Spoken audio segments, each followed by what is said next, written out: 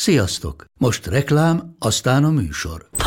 Hú, de szép szőnyeg. Új? Igen, tegnap vettem a Diegóban. Ó, és ez a függöny, de szép. Diegó! És hamarosan lesz új laminált padló a hálóban. Rátszakadt a bank. Csak regisztráltam Diegó digitális klubkártyát vásárlás előtt. Csináljunk neked is egyet? Csak 1 perc és kész. Regisztrálj te is áruházainkban, vagy a diego.hu oldalon, és azonnal megkapod digitális klubkártyádat, mellyel akár 30% kedvezménnyel vásárolhatsz padlóburkolati és lakástextil termékeket. Diego.hu. Már meg is kaptam e-mailben. Ez reklám volt, jó volt.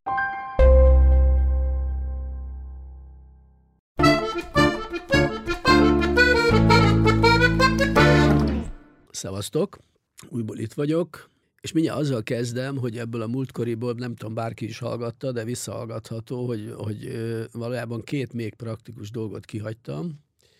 Ugye az egyik, ugye, hogy lehet étlapot letölteni. Tehát úgy értem, hogy ott vagyok az asztalnál, és nincs is valójában papíralapú étlap, hanem a telefonommal kell valamit tudtam manipulálnom. Egy QR kódos, lehetőség, és én erre azt mondom, hogy igen, nagyon-nagyon szép dolog, de én azt gondolom, hogy nagyon sokféle fogyasztó van, olyan is, aki egyébként nincs okos telefonja, lehet, hogy buta telefonja van, sőt, lehet, hogy az sincs. Értem, hogy ebből nagyon kevés van, tehát, hogy mindenki telefonnal jár, de én se szeretem egyébként, arra kényszerülök, hogy egy ilyen technikai eszközzel a saját telefonomra letöltsem az étlapot, szeretem kézbe venni, tehát jó, lehet, hogy józsdi vagyok, de mindenképpen kell gondolni az ilyen típusú fogyasztóra is, és ezért talán mind a kettőnek együttesen valahol meg kell lennie, együtt kell lennie. A másik pedig, de viszont az szerintem az nagyon fontos, ahogy szeretem azt, hogyha a vonaton van telefontöltő, hát egy étterembe is nagyon bírnám, ha volna. Tehát akár ott az asztalnál. Tehát az volna jó. Mert azt nagyon sokszor látom, hogy az probléma. Tehát ez is, szóval nem volna baj, hogyha ezek ilyen komplex szolgáltatások is elérhetőek lennének egy étteremben, ráadásul szerintem nagyon változik is a fogyasztói korosztály, tehát sokkal inkább úgy látom, hogy ilyen 40 éves korig, tehát az sokkal, nem ismerem persze a pontos statisztikákat, de biztos vagyok benne, hogy ilyen 20 és 40 közötti korosztály az, akik mostanában egyébként sokkal inkább fogyasztók. Nagyobb számban ez sok mindent jelenthet. Egyrészt ugye ők léptek be így a munkavilágába, és azóta, ha mondjuk nyilván a keresetük is magasabb, tehát megengedhetik maguknak azt, hogy, és plusz ez egy életforma is, tehát mikor járjon az ember étterembe, hanem ugye abban a korszakában, amikor a legaktívabb, meg a legkíváncsibb. Úgyhogy itt nyilván róluk van szó, és akkor mindjárt erre rákötve mondhatom azt, hogy amit azért úgy lehet tudni, hogy ezek a fogyasztók, tehát ezek már tudatosabb, képzettebb, fiatalabb fogyasztók, akiket szerintem érdekelhet már a fenntarthatóság, érdekelhet az, hogy egészségesen étkezzenek, érdekelhet az, hogy igenis nagyon akarják tudni, hogy a nyersanyagok honnan származnak, hogy azok, és ez a származási hely, ez nem csak feltétlenül azt jelenti, hogy mondjuk 50 kilométeres körben elérhető helyről származik, ugye, ami mondjuk elég fontos lenne, hogy minél, kevesebb szállítási költség, és az azzal járó, meg a szállítással járó egyéb környezetszennyező tevékenységek minél kevesebb rakódjon rá egy nyersanyagra. Tehát én azt gondolom, hogy ahogy, tehát ez egy ilyen kölcsönösen együtt, párhuzamosan együtt fejlődő dolog. Tehát ugye van a fogyasztó, aki esetleg ezt még nem várja el, de ha már hall róla, vagy ha már maga az étterem ugye valamilyen módon ezt kommunikálja, akkor ez szerintem megnyerheti azokat is, akik még esetleg nem ennyire tudatosan fogyasztanak. Tehát, hogy ez egy ilyen együtt jól működő dolog lehet. Én szerintem ez biztos, hogy a 23 és minden a további elkövetkező években is egyre inkább erősödni fog, és ebbe bele tartozik ugye ez a farm to table történet is, ami hát persze ugye akkor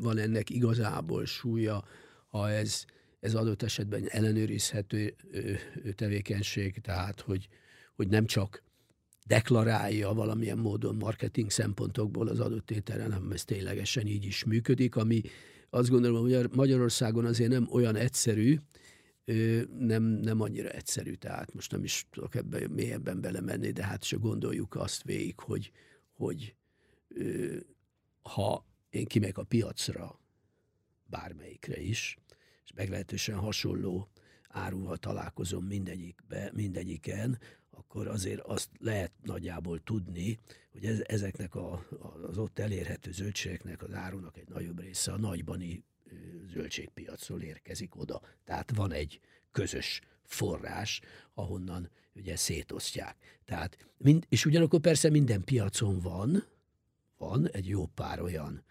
kistermelő, akik ellenőrizhetően a saját termésüket, tehát nem egy nagybani nagykereskedőktől vásárolt áruval vannak ott. Most ugye, de azért ezekből nincs túl sok, sőt, nem egyszer azt is látom, hogy bizonyos keveredés is támad ezekből. Úgy értem, hogy valakinek van ilyen terméke is, meg olyan terméke is.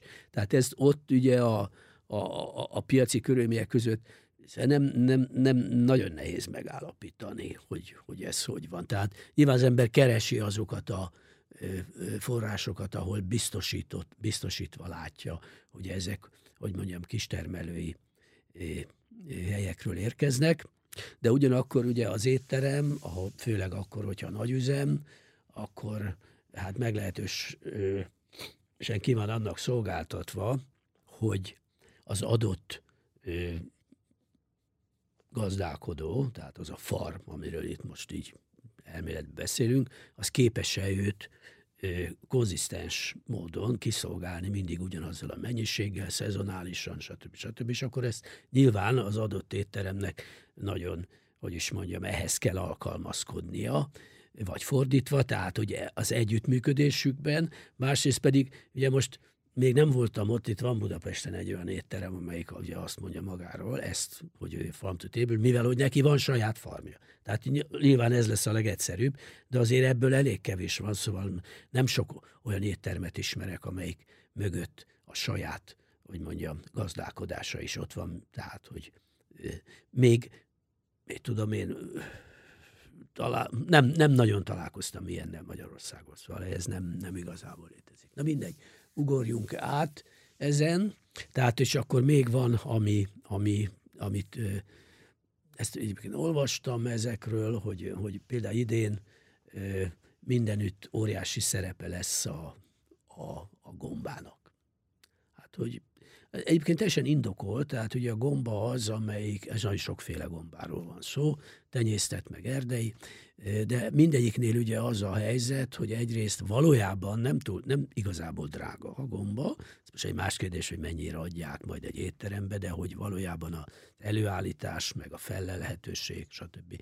Ugye ez nem túlzottan. Másrészt pedig nagyon egészséges a gomba, és ugye nagyon, hogy mondjam, és nagyon környezetkímélő, tehát ugye nincs, tehát ha összehasonlítom más termékekkel, tehát ugye ez például, és ugyanakkor nagyon jó, tehát ugye a gombából őrületes jó dolgokat lehet csinálni, főleg ha értünk hozzá, tehát például a gomba az lehet sztár, de ilyen például még, ami lehet, hogy meglepő, de én ugye nagyon sok helyen találkoztam ezzel, ez a ropogós csirkebőr, ami egyébként tényleg úgy van, hogy vétek eldobni, és azt mondják, hogy ha így összességében, és ez ugye összefügg az inflációval is, ugye ez is kvázi valahol ugye a jövőt befolyásolja, hogy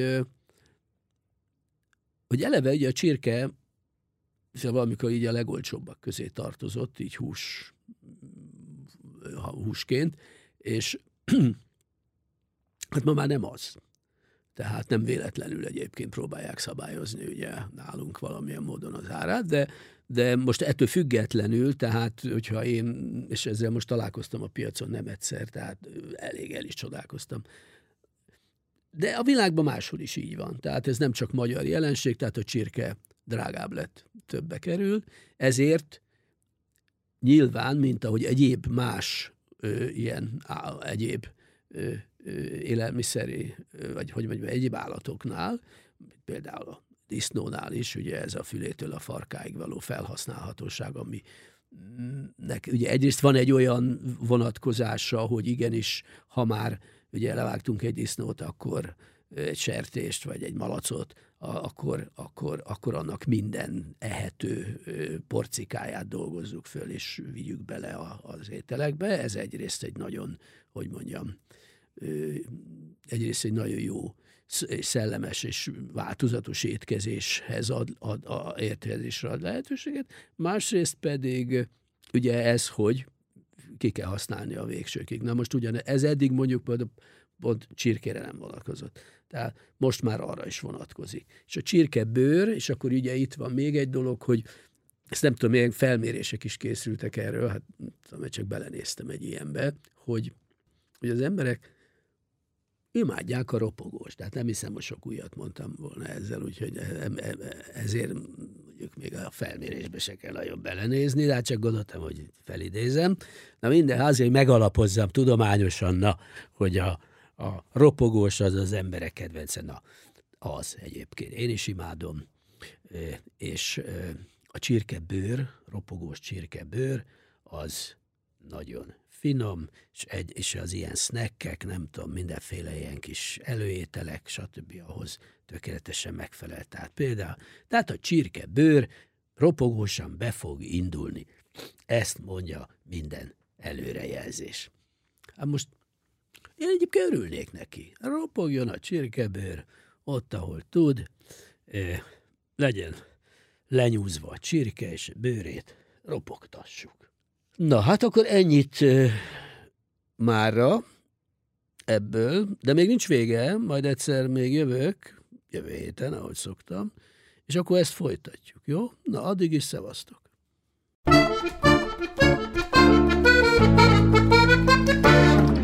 A műsor a Béton partnere.